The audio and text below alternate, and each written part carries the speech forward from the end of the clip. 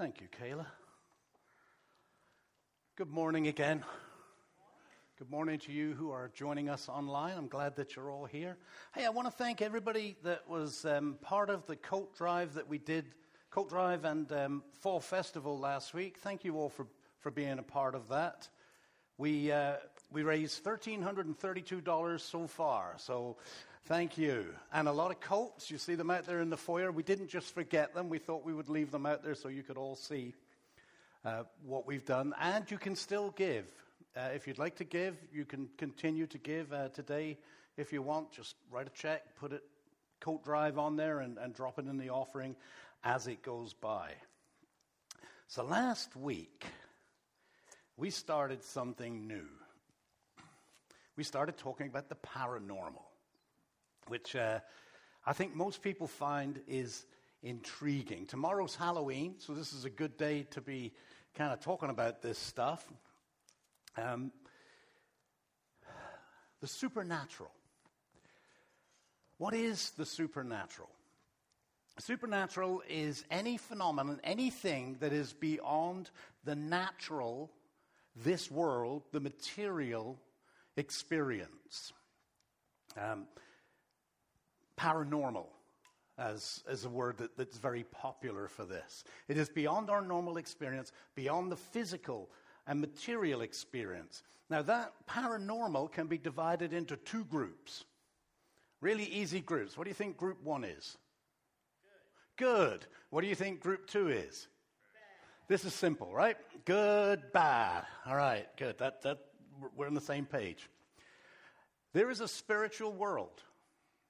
Some of it is good, some of it is bad. Last week we looked at angels. They are the good part, the light part of the spiritual world. The nice thing about that is that they are on our side. And if you want to go back to last week's message, you go to our Facebook page, go to our website, and you can see it there. Today, we're going to talk about the dark side. I don't know what it is about the dark side. I think most people find that fascinating.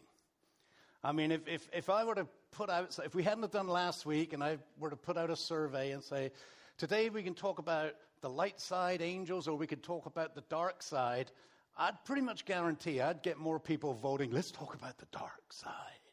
There's something about it which is, it piques our interest. That's why Halloween is so popular. That's why horror movies are such big sellers. It's mysterious. And it's kind of weird because it's kind of scary and fascinating all at the same time, right? We don't want to know what's under the bed, but we want to look. I don't know what's under there, but there's something in us that wants to peek and see. Now, let me tell you why we're talking about this as a church. We live in this material world. We live in the physical world. But there is a very real and present spiritual world. It's beyond this dimension, but it interacts with this dimension. It interacts and it impacts our lives for good and for bad. And it's important for us to be aware of it and to understand how we respond to it. Ephesians 6:12 says, "For we are not fighting against flesh and blood enemies, but against evil rulers and authorities of the unseen world, against mighty powers in this dark world, and against evil spirits in the heavenly places." Now, if that doesn't intrigue you, not much is going to intrigue you. Like, what does that all mean? So we need to be aware of this unseen world, but we need to know how to respond to this unseen world. And that's where I want to kind of finish up. So here are some of the questions that I hear here as a pastor. Is demon possession real? Was that just a thing of the past? Does it still happen? Is demon possession real? If so, can Christians be demon possessed? It's a good question, right? Can demons, Satan, read our minds? Does he know what we're thinking? Are ghosts real? Where do they fit in the picture? Can psychics and mediums really contact the dead or know the future, or are they able to connect with spirits? And then when I tacked on, and I really wish I hadn't, what are the Nephilim? Now, what surprised me about that last question, that was one that intrigued me when I first got into the Bible. And people have asked me about that over the years. And oddly enough, when I asked a couple of people, they didn't know what Nephilim was, never had heard of them. So you're not going to hear much of them today either, but we will get there. So those are the kinds of questions that I get asked. So we're going to go through all of those questions this morning, all right? Now, because we are limited with time, I can't get into a super deep conversation on these things. So here's what I'm doing. I am offering to you your permission to call me, ask me, email me. If you have questions at the other end of this, Pastor Mike, you said this, but what does the Bible say that? Call me and we can talk about it in greater depth. Good deal? Or we can stay here for the full 4 hours. Hands up, who's for the 4 hours? We got 2, 3, 4, 5. Hands up for the email. Okay, the 4 hours is winning. You can't vote for both. 3.5 right now, yeah. We haven't started. Now, let me give you a disclaimer right at the get-go. Some of these questions have pretty clear, distinct answers, and I'm going to answer all of them from the Bible. Some of them do not. Some of them, when you leave here, you won't be clear on it because the Bible isn't clear on it. So I'm going to share with you the biblical principles. I'm going to share with you what the Scripture says. What you do with it is up to you. I don't have all of the answers. I know you think I do, but I don't. They're open to interpretation. So let's get started with the first one. Is demon possession real? Yes. This is question number 2. No. Jesus talked many times about demon possession. He gave his disciples, the 12, authority to drive out demons. In Mark chapter 3, it says, then he appointed 12, that they might be with him, and that he might send them out to preach. So their job was to preach, tell people about the good news of Jesus Christ, and to have power to heal sickness. So they were to heal people, and to cast out demons. Some people try to normalize things that they can't understand. So I've had conversations with people, well, you know all that stuff about demon possession back in the day? They probably weren't possessed by a demon. They probably had some kind of a sickness. You know, they just didn't know about that kind of thing in those days, and they thought that it was demon possession. And you know what? That's a natural thing for us to do. When we get faced sometimes with things that we can't get our head around, we try to find an answer that is simple, that we can understand. But demon possession is real. The Scriptures clearly teach that demon possession and sickness are 2 separate issues. In Matthew chapter 4, it makes it really clear. This is right at the beginning of Jesus' ministry. It says, news about him spread as far as Syria, and people soon began bringing to him all who were sick, and whatever their sickness or disease, or if they were demon-possessed, or epileptic, or paralyzed, he healed them all. So this scripture kind of goes into a little bit more detail. No, they weren't just having a seizure. They were possessed by a demon. Demon possession is a reality. Now, I don't believe I've ever witnessed it. I may have without knowing it, but I don't believe I have ever witnessed it, and I don't think I probably ever will, and here's why. Now, this is my opinion. In our modern world, quite honestly, I believe that Satan is far too sophisticated to use such a thing as demon possession. Here's why. Anybody ever see The Exorcist? Nobody wants to admit it. If you saw a little girl and her head went 360 degrees, what's the first thing you're going to do? Run's good. You're going to know right away there's something beyond this, right? There's something bigger than just this world. There's a spiritual aspect to it. So that would drive people toward God. Satan's goal is to drive people away from God. In our modern age, he wants to fool people into believing there is no God. So I don't believe he's going to use things like this. I believe it still happens in the third world. quite a lot. Things that I've read about that. People I know that have been missionaries have told me about things that they've witnessed. It's a different world there. The idea of spirituality is a common thing amongst the people. In our world, atheism is the main religion these days. Satan likes that. That's his idea. He's not going to do anything to pull people away from that. So he's not going to play those kind of games that would push people towards spirituality. He wants to take you away from spirituality. We need to be more concerned with oppression than we do, what's this word I'm looking for? Possession. Thank you. That's what we're talking about, isn't it? I need to know that word. Which brings us to question number 2. Can Christians be demon-possessed? No, they cannot. If you're a follower of Jesus Christ, you cannot be demon-possessed.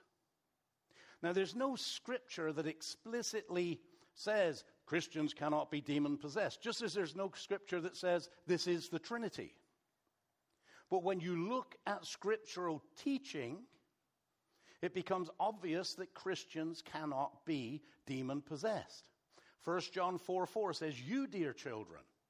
He's talking to the followers of Christ. You, dear children, are from God and have overcome them, because the one who is in you is greater than the one who is in the world.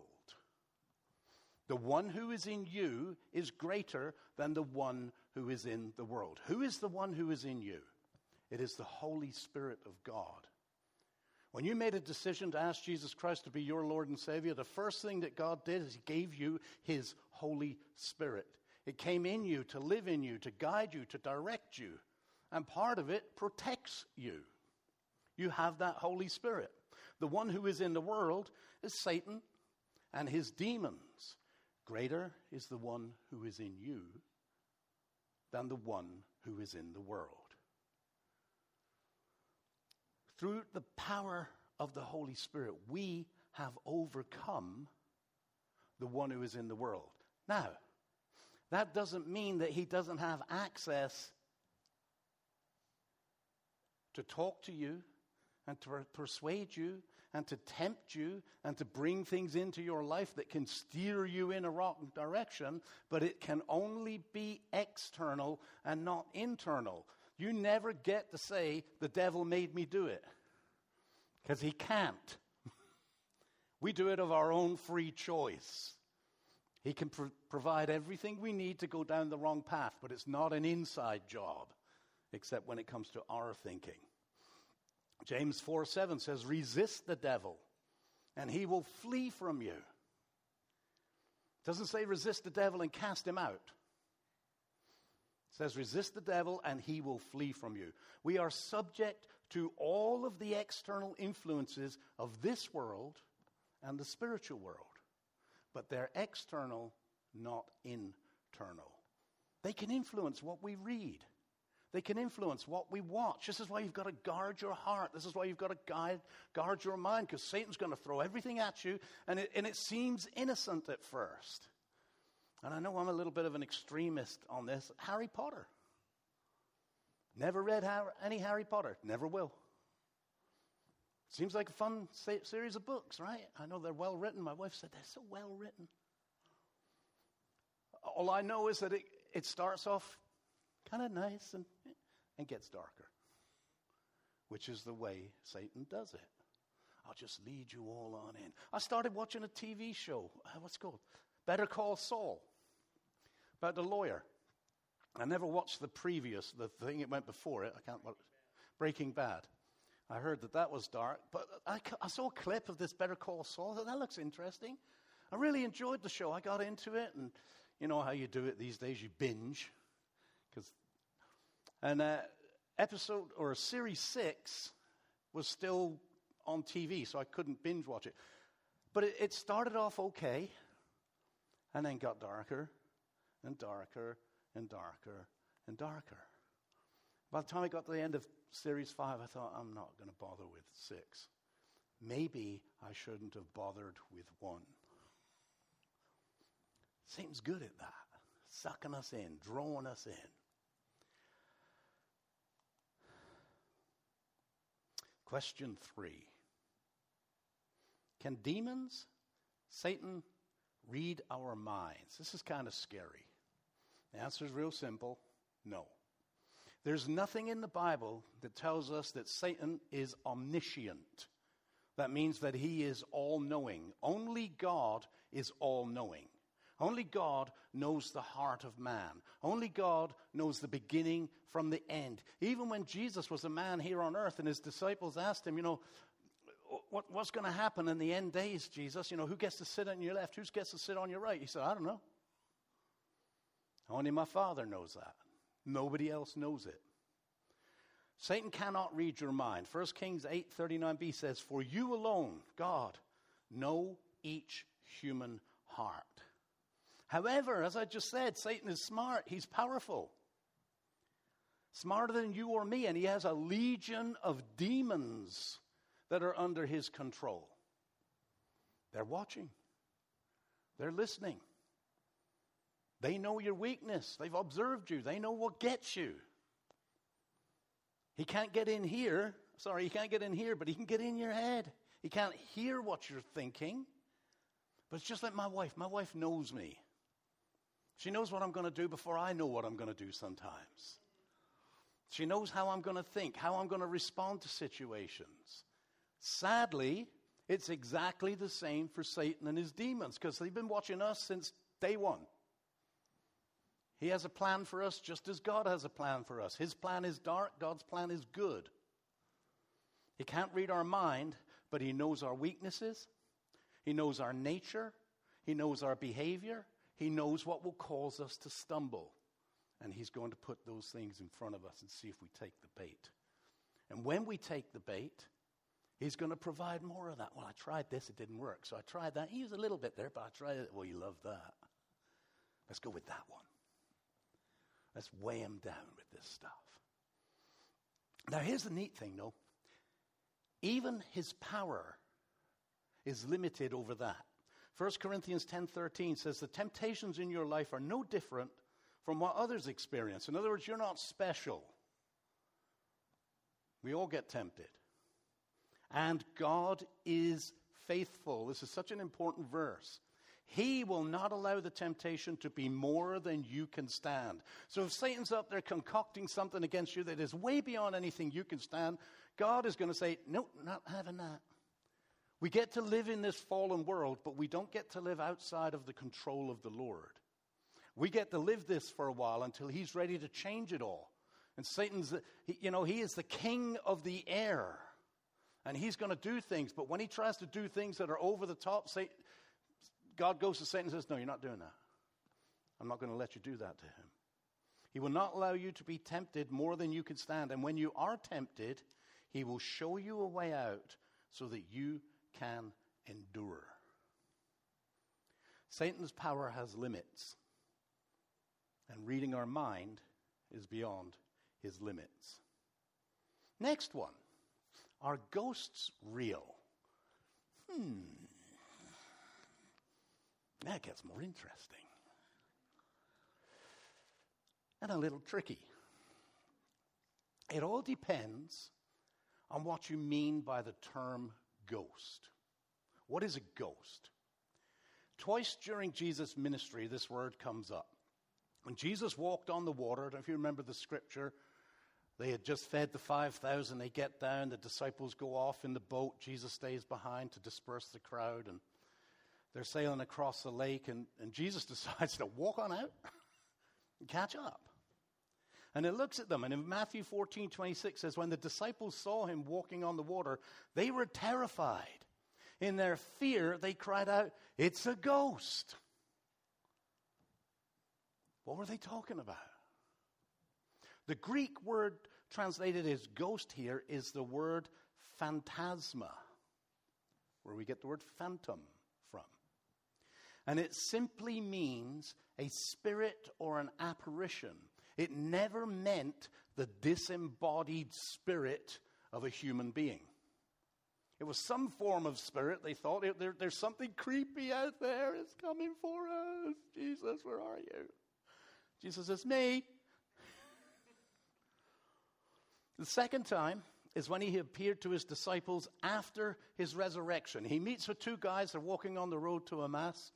And then he disappears. And then they get together with the rest of the disciples. And they tell them, we just met this guy. And it was Jesus. And it was all so excited. And all of a sudden, he appears in the room. Now, that would be kind of scary, wouldn't it? The door was locked. How'd he get in? Now, if he was a ghost, maybe he could walk through the door, right? Walk through the wall. Slip down the chimney like Santa Claus.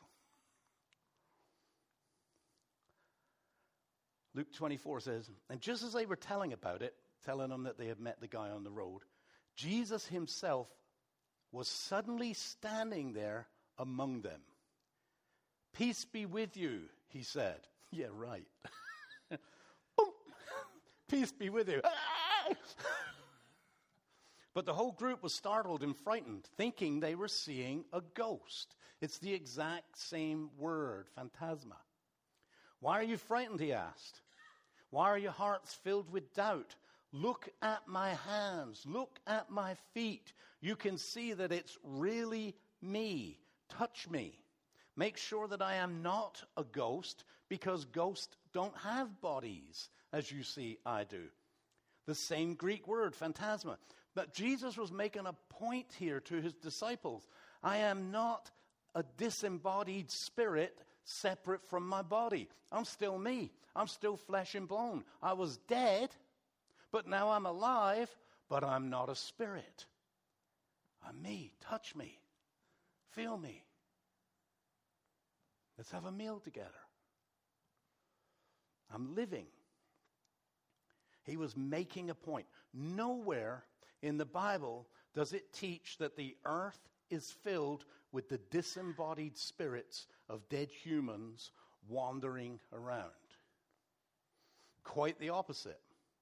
There's a wonderful, clear passage of Scripture in 2 Corinthians 5. It says, for we know when this earthly tent, our bodies, it's talking about, we know that when this earthly tent we live in is taken down, that is when we die and leave this earthly body, we will have a house in heaven.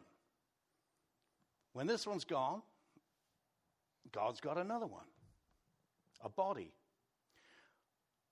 An eternal body made for us by God himself and not by human hands. We grow weary in our present bodies. Anybody weary in their present body? Looking forward to a new one. And we long to put on our heavenly bodies like new clothing. For we will put on heavenly bodies. We will not be spirits without bodies. That's nice and clear, isn't it? I love it when the Scripture is clear like this. While we live in these earthly bodies, we groan and sigh. But it's not that we want to die and get rid of these bodies that clothe us. Rather, we want to put on our new bodies so that these dying bodies will be swallowed up by life. God himself has prepared us for this, and as a guarantee, he has given us his Holy Spirit. Now, this is a little bit why we're fascinated with the spiritual side of things. We are physical entities with a spiritual dimension. As soon as you ask Jesus Christ as your Lord and Savior, like I said earlier on, the Holy Spirit comes to live in you. The body desires the things of this earth. It craves for the things of this earth. That's where sin comes in, because we tend to not be able to keep things in check. We like to kind of overdo everything. We look to meet our needs in ways that don't honor God, but they're physical things. It's part of our flesh. But inside of this flesh, inside of each believer, is the Holy Spirit that longs for the things of God. It craves God. It craves the spirituality. So we're kind of mixed up. It's like, oh, I want God and ice cream. Not that ice cream is a sin, but at some point it is. It's the struggle between good and bad. The physical part of us craves for the desires of the flesh. The spiritual part of us longs for the things of God. So God has given his Holy Spirit as a deposit. It tells each believer there is something better. You're going to have a brand new body that fits this spirit better. It will line up. It will be in sync with your spiritual desires rather than your worldly desires. That scripture carries on. It says, so we are always confident, even though we know that as long as we live in these bodies, we're not at home with the Lord. There's another passage or another way of putting that. To be absent from the body is to be present with the Lord. There's no in-betweeny. For we live by believing and not by seeing. Yes, we are fully confident, and we would rather be away from these earthly bodies, for then we will be at home with the Lord. To be absent from the body is to be at home and present with the Lord.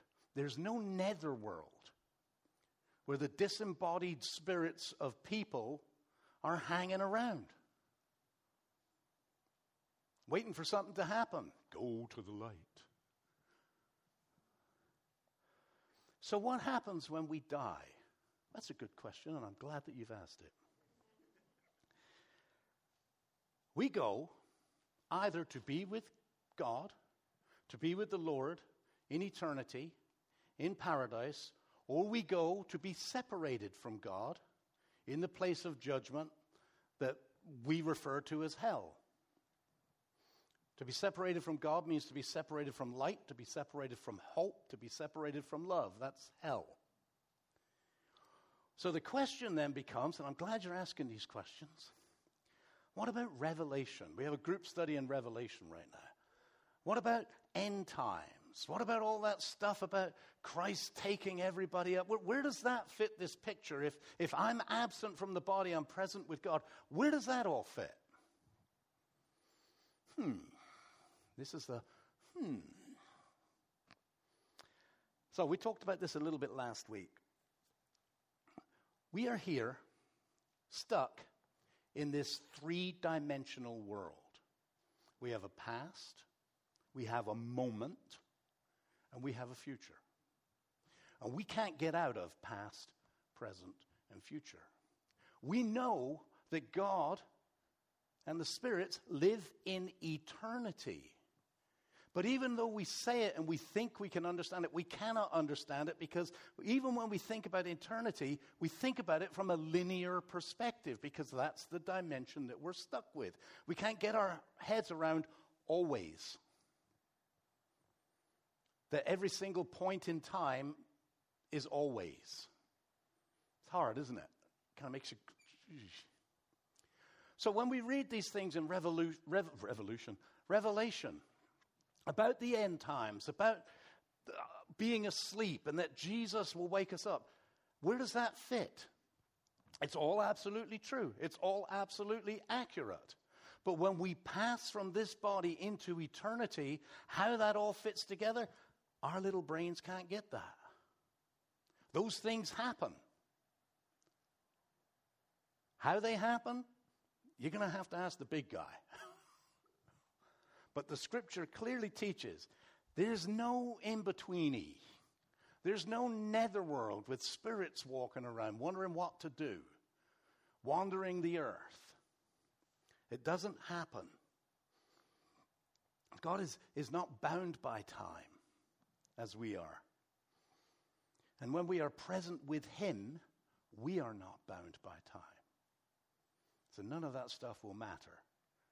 It can be reconciled without us having to fully understand how it gets reconciled. When I die, I step out of this 3D thing, and I'm immediately with Jesus. And I can probably stand up there with Him and still think in linearly, look back and see it all happen. Oh, there's Revelation. Wow, that's pretty cool. And I'll be thinking, was that last week? And He said, no, that's forever. All right. Moving on. So what about those people on TV and in the books who claim to be able to talk to your dead relatives, be able to read the future, to be able to connect with spirits? Can psychics and mediums really contact the dead or know the future? To help me with this one, my son-in-law, Chris, is going to come up. And I'm going to do whatever he tells me to do. Yeah, you can just hang out there. Hey, everyone, how you doing? This is Chris. Say hello, Chris. Hello, Chris. Hi, people. Well, a lot of you have seen me come up here before, and you've seen me do various different things, I guess, on stage. Basically, you know, I like to play with people's minds and take advantage of the way they think a little bit. And I like to do some entertaining on the side. Now, I don't claim to have any kind of paranormal or psychic or special abilities. Let's get that out of the way. I'm not a psychic or a medium. But I have learned to use my regular abilities, like everyone else have, in a few different ways. And when Mike and I were talking about this last week, we realized it ended up being kind of relevant. We wanted to show you some of the things that people get really invested in when they do go and look for answers in other places. I'll just start out with kind of a warm-up. John and I were talking beforehand. John, can you stand up real fast? I asked John to think about someone who's in his life, and you put their name in an envelope, right? You have the envelope with you? Okay, and just to be clear for everyone else, you didn't show me the name. You haven't told anyone else who it is that's in there, right? So only you know that, right? Okay? Just keep it close, keep it with you. I want you to think about the person who you were thinking of earlier. It's not a family member. No? Okay. But someone you generally trust, right? You used to see them more often than you see them now. Okay. I want you to imagine that they're in front of you and that you're about to say hi. So just do this in your head. Don't do this out loud. Just think, hello, whatever their name is. So just think that now, okay?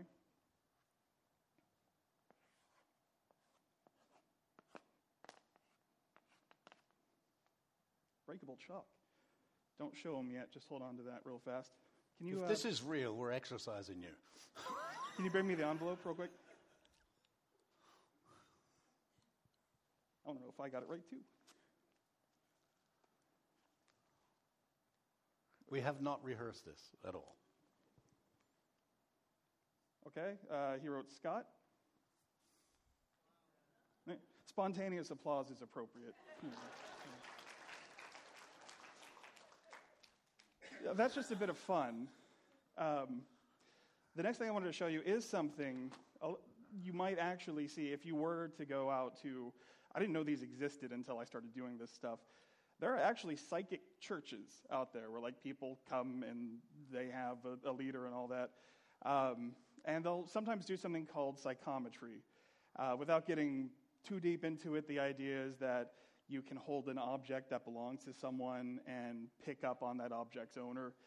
And this is why, if you've ever seen like those TV shows like where they have someone come in and do a cold case, the person will always be, I need one of their personal items, and they'll hold it and they get all these flashes and all that. Well, again, I don't believe that there's any kind of supernatural power that can tell you anything just from holding an item, but it is kind of fun how much an item can tell you about a person. So there were people that I reached out to just before this started. They each got an envelope. They put something in here. I haven't seen what they are. I'll let you. Well, can I get those 5 people to come up here real quick? Got Flip, Kayla, Mo, Paul, Martha. Y'all look me so happy that you said yes to me now. And can I get just a couple of you to come on this side as well? It's odd they all went to the dark side. Yeah. No, you can just stand over here next to Kayla. I didn't let him marry my daughter. He took her. Yeah. And just Paul right over here next to Martha, if you could. So Mike, just kind of mix them up a little bit and hand me one of the envelopes. Well, there you go.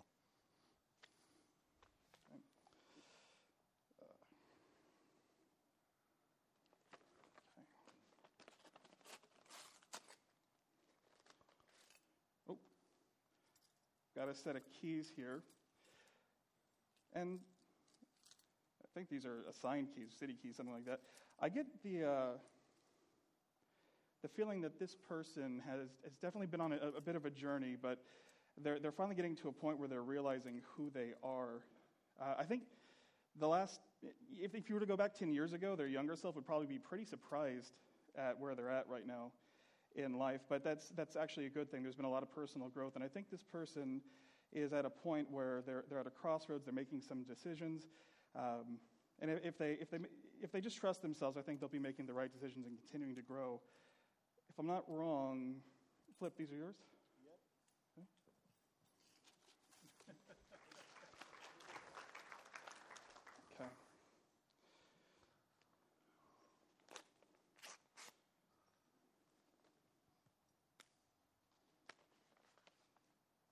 Oh, little clip or bit of jewelry, something like that on there. I think this is the kind of person who really does like to give and like to help others, and they genuinely do it without expecting anything back in return, or really even wanting anything back in return. And I think that despite everything they've done, they're probably not fully aware of just how much other people value them in their lives. Martha, is this yours? Yeah. Let's keep them trucking. Oh. Okay, got a pin. This is going to be a very kind of logical person, I think. This person seems to always kind of be on the go. If they happen to have a free moment, they somehow find ways to fill that time. And while it might seem exhausting to other people, I don't think they'd really like to have it any other way. In fact, if they had too much downtime, I'm not sure they'd know what to do with themselves. Paul?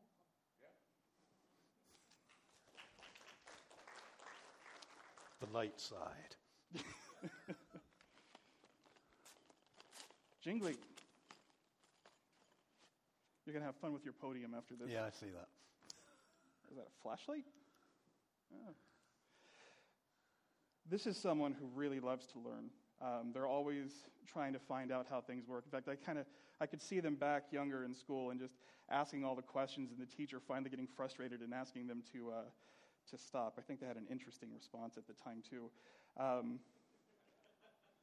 This is someone who's going to continue to learn and really continue to keep growing. And in fact, I think they're never going to really grow old because of that. I think they're just going to keep growing. Well, we all know who this is. I don't know who this is right now. It's a longer thing. So,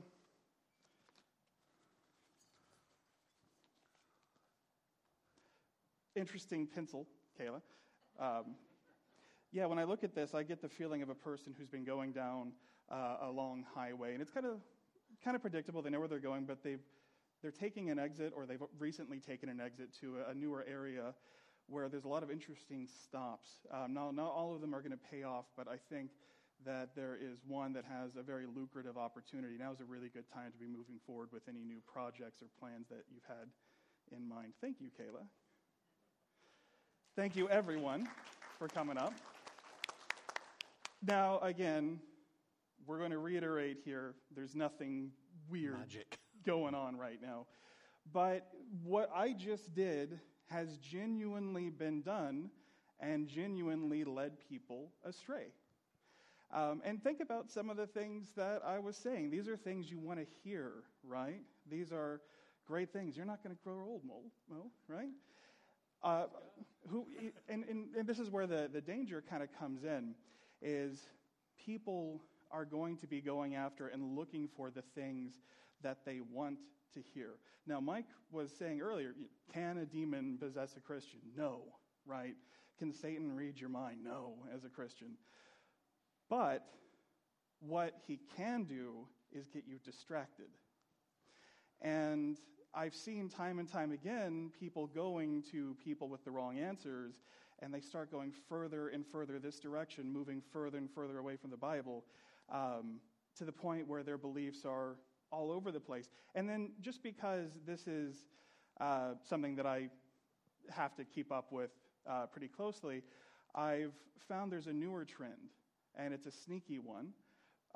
It's becoming more and more common because of people performing like me, that there's nothing really spiritual or psychic going on. People are generally realizing that there's something happening, right? It's theater, it's not magic. And so then people start to get dismissive of these things. And they start to say, there's nothing to it whatsoever. And there's a phrase that I love.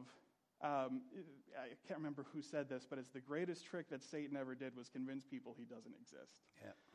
And so I would just say when you go out there, always be careful. Keep the word in mind. And if you're hearing everything you want to hear, it's probably not coming from God.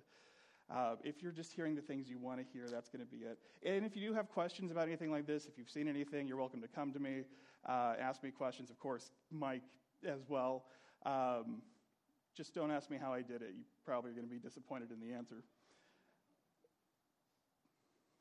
So no I got one last thing, actually. Go on, Em. Mike, I'm getting a message for you.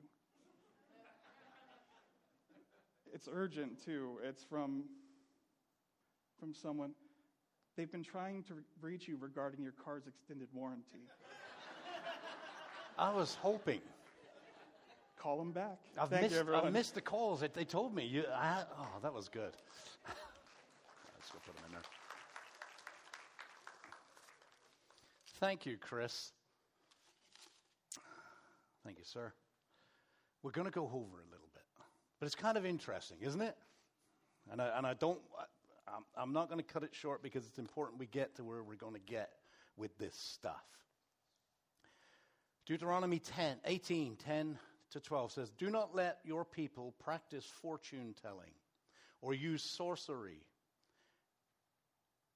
or interpret omens or engage in witchcraft or cast spells or function as mediums or psychics or call forth the spirits of the dead. Anyone who does these things is detestable to the Lord.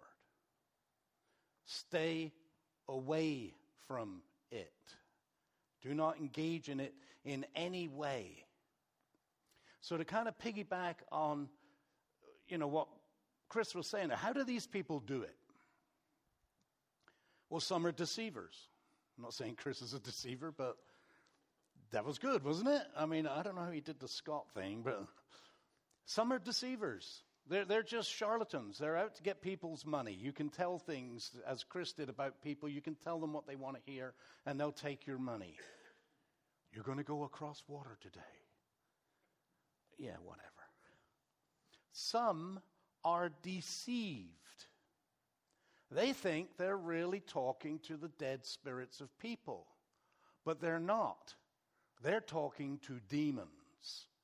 They're talking to Satan's legions that wants to pass false information to them. I mean, these people have been around watching. How did he know that my dad did such and such?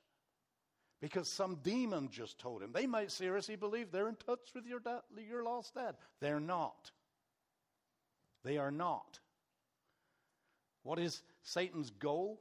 He is the father of lies. John 8:44 says, "For you are the children of your father, the devil." Now this is Jesus talking to the Pharisees. But then he goes on, "You are your children.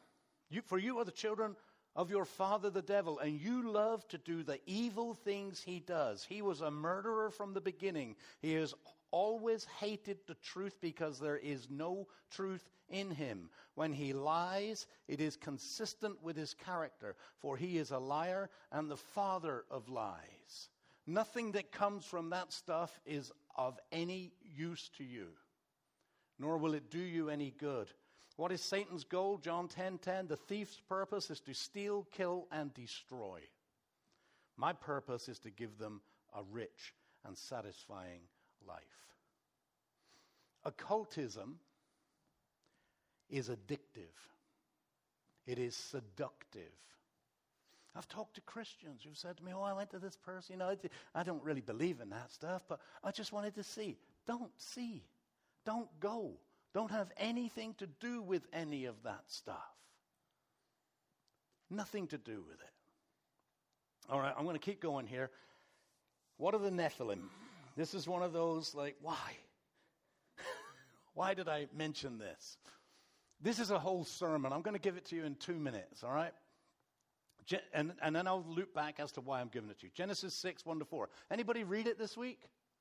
Anybody go away and read it? Yeah, a couple of you. It says, Then the people began to multiply on the earth, and daughters were born to them. The sons of God saw the beautiful woman and took any they wanted as their wives. Then the Lord said, My spirit will not put up with humans for such a long time, for they are only mortal flesh. In the future, their normal lifespan will be no more than 120 years. Now, without getting into too much stuff, prior to this, people were living 800, 900 years. God's cutting that down and has since cut that down again. In those days, and for some time after, giant Nephilites lived on the earth. For whenever the sons of God had intercourse with woman, they gave birth to children who became the heroes and famous warriors of ancient times. Now, there are a number of interpretations on this passage of Scripture, and I'm not going to spend a long time. But I believe that the most consistent interpretation with this is that the sons of God is only ever translated as fallen angels. The Bible tells us that Satan rebelled against God, and a third of the angels followed Satan and were cast out. These are the demons. Demons are fallen angels. Some of them have the ability to take on human form, just as angels have the ability to take on human form. This is the scary stuff.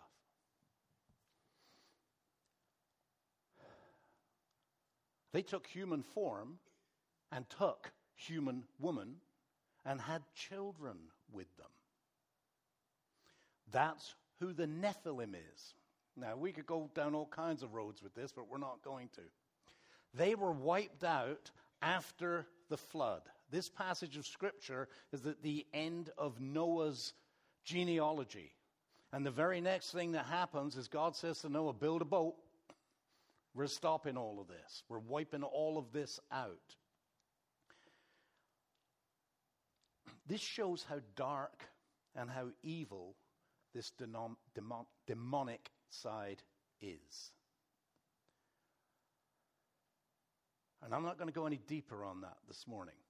There is an awesome website called gotquestions.org. Is it .org? Yeah. Great website. I go to it all the time. You got questions, what are the Nephilim? Can people get demon-possessed? A rock-solid website for you to go to and ask those questions. So let me get to the end of this because it's 11:39. So there are angels all around us. Some we see, some we don't see. Some are good, some are bad. Some visible, some invisible. There may be angels sitting in the room right now. You may have interacted with an angel on your... I know some of them drive. How do we respond? This is the most important part of this. How do we respond? So I've got 4 points here. Number one, do not fear them. Do not fear them. 1 John 4:4, we talked about it earlier. You, dear children, are from God and have overcome them, because the one who is in you is greater than the one who is in the world. The Bible tells us we should fear one and one only. And who is that one?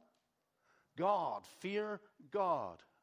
He's the one that could cast your soul into the lake of fire. He's the one that can take you into paradise. He is bigger than Satan, bigger than any of those demons. They are going to answer to him at some point. He is going to deal with them. You don't need to fear them. The one who is in you is greater than the one who is in the world. Number two, do not cater to them. James 4:7-8. So humble yourselves before God, resist the devil, and he will flee from you. Come close to God, and God will come close to you. If they're listening, if they're watching, if they know what makes you stumble, don't cater to them. Don't supply fuel. Don't let them say, oh man, I just keep going to this website. Oh, good. I'll help you with that. Resist the devil, and he will flee from you. Do you know why he's going to flee from you when you resist him? He's not all present. His time is precious to him. If he can't get you, he's going to go look for someone he can get. You resist him. I'm not going to bother with Chris. I'll go to Mike. Resist him. The further you get from the truth, the easier it is to be deceived. Go to the Lord. Stay close to the Lord. He's not just the source of truth. He is truth. He's not the source of light. He is light. He's not a source of love. He is love. Don't seek the dead. Seek life. Seek the Lord. Number 3, put on your armor. Put on your armor. Ephesians 6:10, a final word. Be strong in the Lord and in his mighty power. Put on all of God's armor so that you will be able to stand firm against all strategies of the devil. And what is his armor? It's truth. We did this, taught the kids this morning. Truth, God's righteousness, the peace of the good news, faith, assurance of salvation, the word, and prayer. I'm not going to get into them obviously this morning. I will talk about this in just a second. We are going to be doing Ephesians. And the fourth one, live by the Spirit. Now this is a little play on words. Spirits are all around us. We are living by them, aren't we?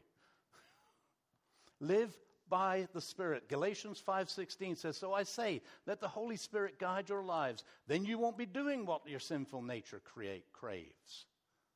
Live in the Word. Get truth inside of you. Live in community. This is why we started Sunday school this morning. It was great to see how many people were in Sunday school. And what was neat, I was watching the people come out of Sunday school this morning with big smiles on their faces. It's like, oh, wow. I feel like I'm getting back to it again. You have to stay in community. Small group. Sunday school. Church. This is the body of Christ here on earth. There is strength and power in numbers. We weren't designed to do it alone. Part of living in the Spirit is living in community with Spirit-filled people. Satan wants to pull you out and separate you and give you all kinds of reasons not to be in community. Resist the devil, and he will flee from you. And the last one, serve him. So I'm using this as a springboard. We're going to spend the rest of this year in this series living life by the Spirit. Can't remember exactly what I called it. Does that sound right?